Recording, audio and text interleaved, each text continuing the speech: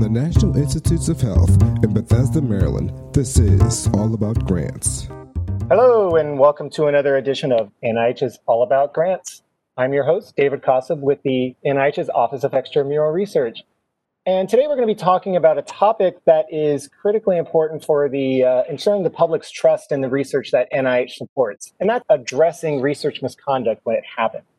Today we have with us Dr. Christine Ring. She is a NIH Research Integrity Officer here in the NIH's Office of Extramural Research, and she is going to be telling us everything we needed to know about research misconduct. So thank you for being with us. Hi, David. Thanks for having me on. You're welcome. So let's jump right in. Can you briefly tell us what is research misconduct? Sure.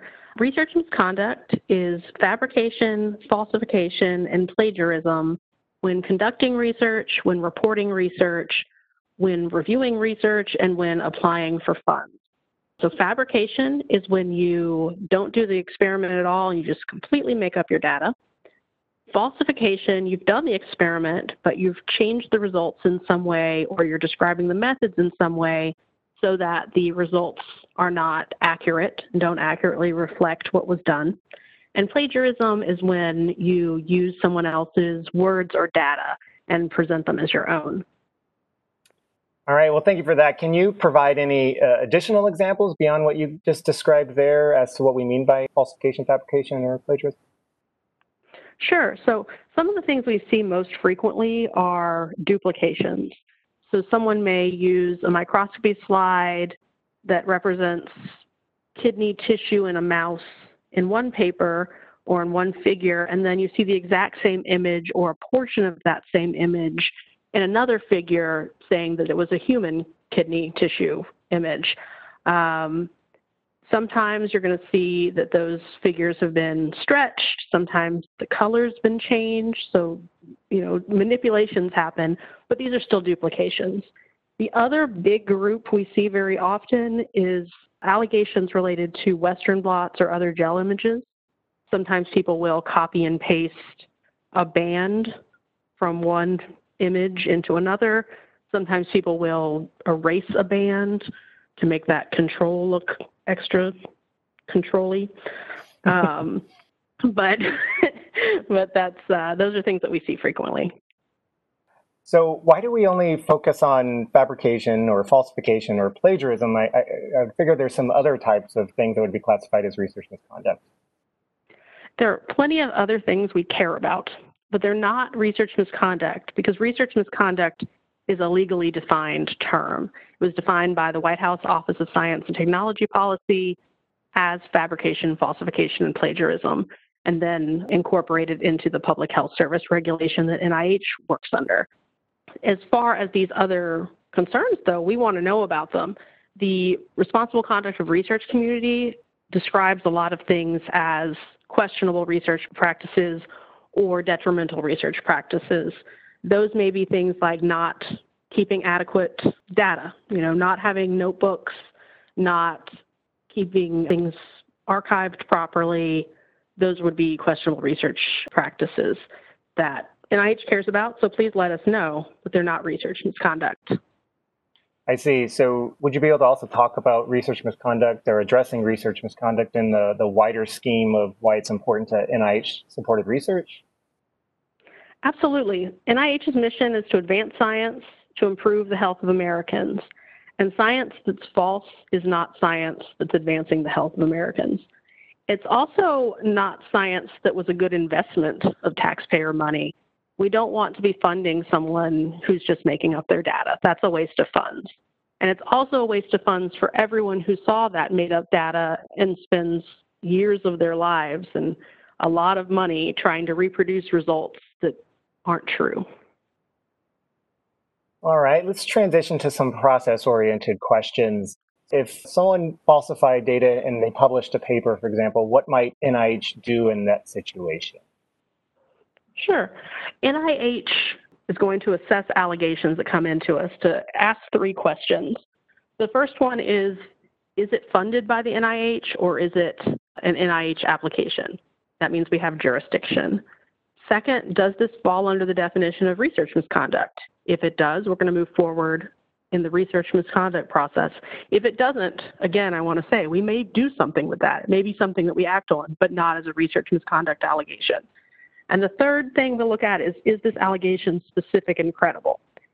If it is, we can move forward. If it's not, we'll either go back to you to ask more questions, or it may just be that we never get sufficiently specific to move forward. And when I talk about specificity, I very often need to ask people, can you point to a particular figure in this paper that's falsified?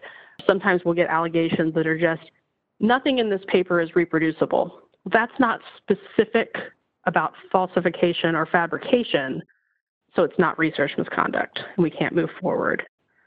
If the answer to all the questions was yes, so if it's NIH funded, the allegation is research misconduct, and it's specific and credible, we're going to refer that allegation to the HHS Office of Research Integrity.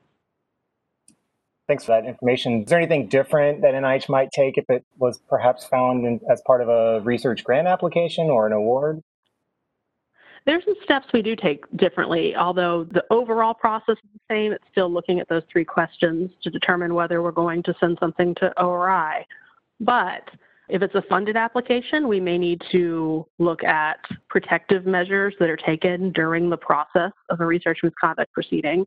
If it's a grant that's currently under review and the allegation came from a grant reviewer, because that's who it would come from, we will make sure that that reviewer is placed in conflict so that these allegations do not affect review. On the topic of plagiarism, for instance, as part of one of the three in research misconduct, can you tell us a little bit more about how NIH addresses plagiarism? Sure. The HHS Office of Research Integrity has their own policy of plagiarism that defines several subcategories as things that ORI will not pursue for federal findings of research misconduct. And those are description of methods. So if someone is using the same description of a particular assay as another paper, ORI is not going to pursue that. They'll consider that technically constrained language. Another category would be description of background information. ORI does not pursue findings in those examples. And the big one we see the most is authorship disputes. So ORI defines authorship disputes as any time there's an allegation of plagiarism between collaborators or former collaborators. In those instances, they recommend that funding agencies and institutions handle those allegations. So this will come up, maybe a former collaborator will say, we were working on this application together, and then my former collaborator submitted the application without me. That's not something that we are going to send to ORI because we know it's not within their working policy on plagiarism. Instead, that will be referred to the institution for adjudication. If I wanted to make an allegation of possible misconduct, if I notice something going on in my research lab, how might I actually go about doing that? Who can make those allegations? Well, anyone can make an allegation, and we will accept allegations from anyone. You don't need to be, a senior professor. You could be a grad student. You could be an undergrad. You don't need to be a U.S. citizen, and you don't need to have direct knowledge of the research misconduct. That may be helpful information if you do happen to be in the lab where something occurred and you are a witness. But if someone just sees something in a paper that they believe is research misconduct, they are free to report that. As far as how to report, you have three major options. The first is to report directly to the NIH. You can email NIH Research Integrity at nih.gov, and that's an inbox that I check. If you're not sure yet whether you think something's research misconduct or you're not comfortable yet reporting, you're also welcome to email me at that email address, and we can have a phone call and we can talk through your concerns before you make a decision. Another option is to go directly to ORI, and you have two ways to contact them. The first is askORI at hhs.gov. You could also call their allegation line, 240-453-8800, and scientists investigators at ORI will be available to take those calls. Regardless of who you make your allegation to, the entire inquiry and investigation stage of research misconduct proceedings occurs at the institution where the research is happening. And that whole process is overseen by someone called a research integrity officer. A research integrity officer is another person you can make an allegation to. So you can find that research integrity officer, we'll also call them RIO, and make your allegation directly to the institution as well.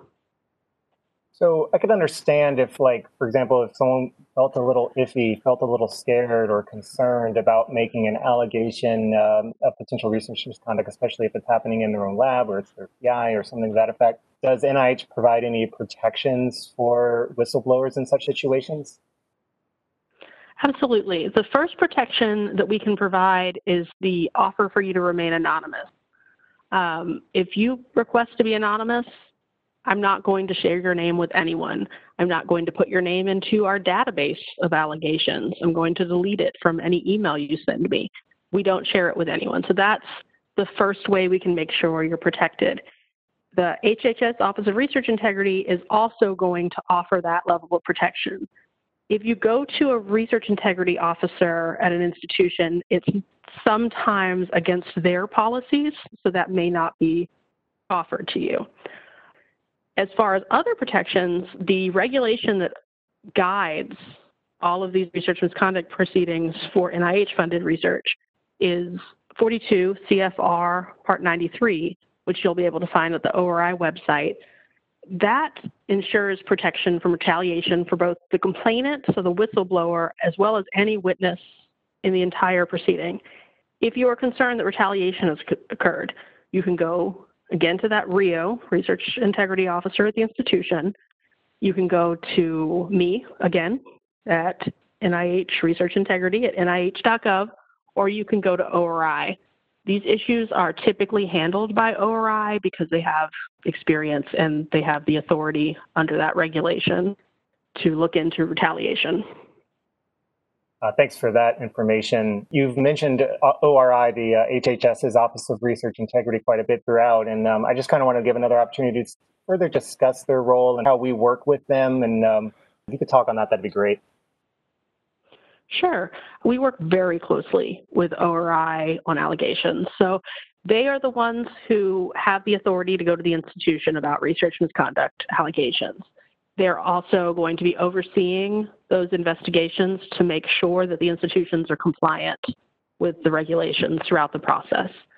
These investigations can take a really, really long time. If you look at the regulation, it'll say you have a certain number of days for each step, but it also says you have to be thorough and you can ask ORI for extensions. So sometimes these take years, and having a good relationship with ORI helps the NIH protect the funds because ORI will tell us if there are big problems throughout the process.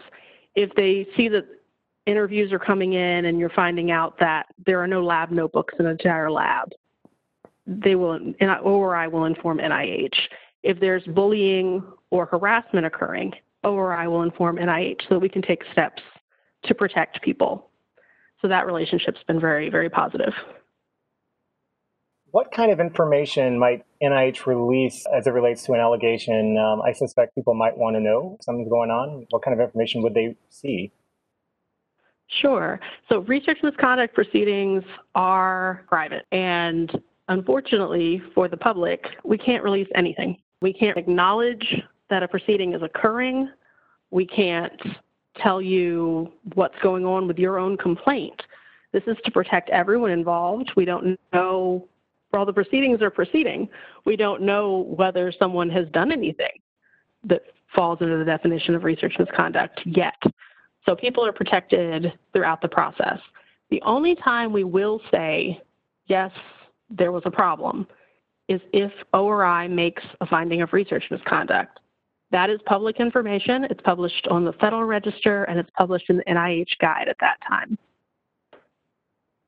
And before we go, I always like to give the opportunity for our guests to give any final thoughts on the particular issue. So would you like to leave our audience with anything else related to research misconduct? Absolutely. As I said earlier, we're not just concerned with research misconduct. We're certainly concerned with research misconduct, but please, if you have any concerns, feel free to bring those up. It may not fit under that definition of research misconduct, but there may be actions that NIH needs to take related to some of the questionable or detrimental research practices that we see out there. So please let us know. All right. Thank you very much, Christine. A great opportunity to hear more about research misconduct and how we address it here at NIH. To reiterate a couple of points that she's made, if you would like to contact her, provide any information and allegation, please feel free and email NIH researchintegrity@nih.gov. You can also check out the NIH Grants website on research misconduct, a lot of great information there, as well as at the Department of Health and Human Services Office of Research Integrity website. Please check out their information too. This has been David Kosub with NIH's All About Grants. Thank you very much.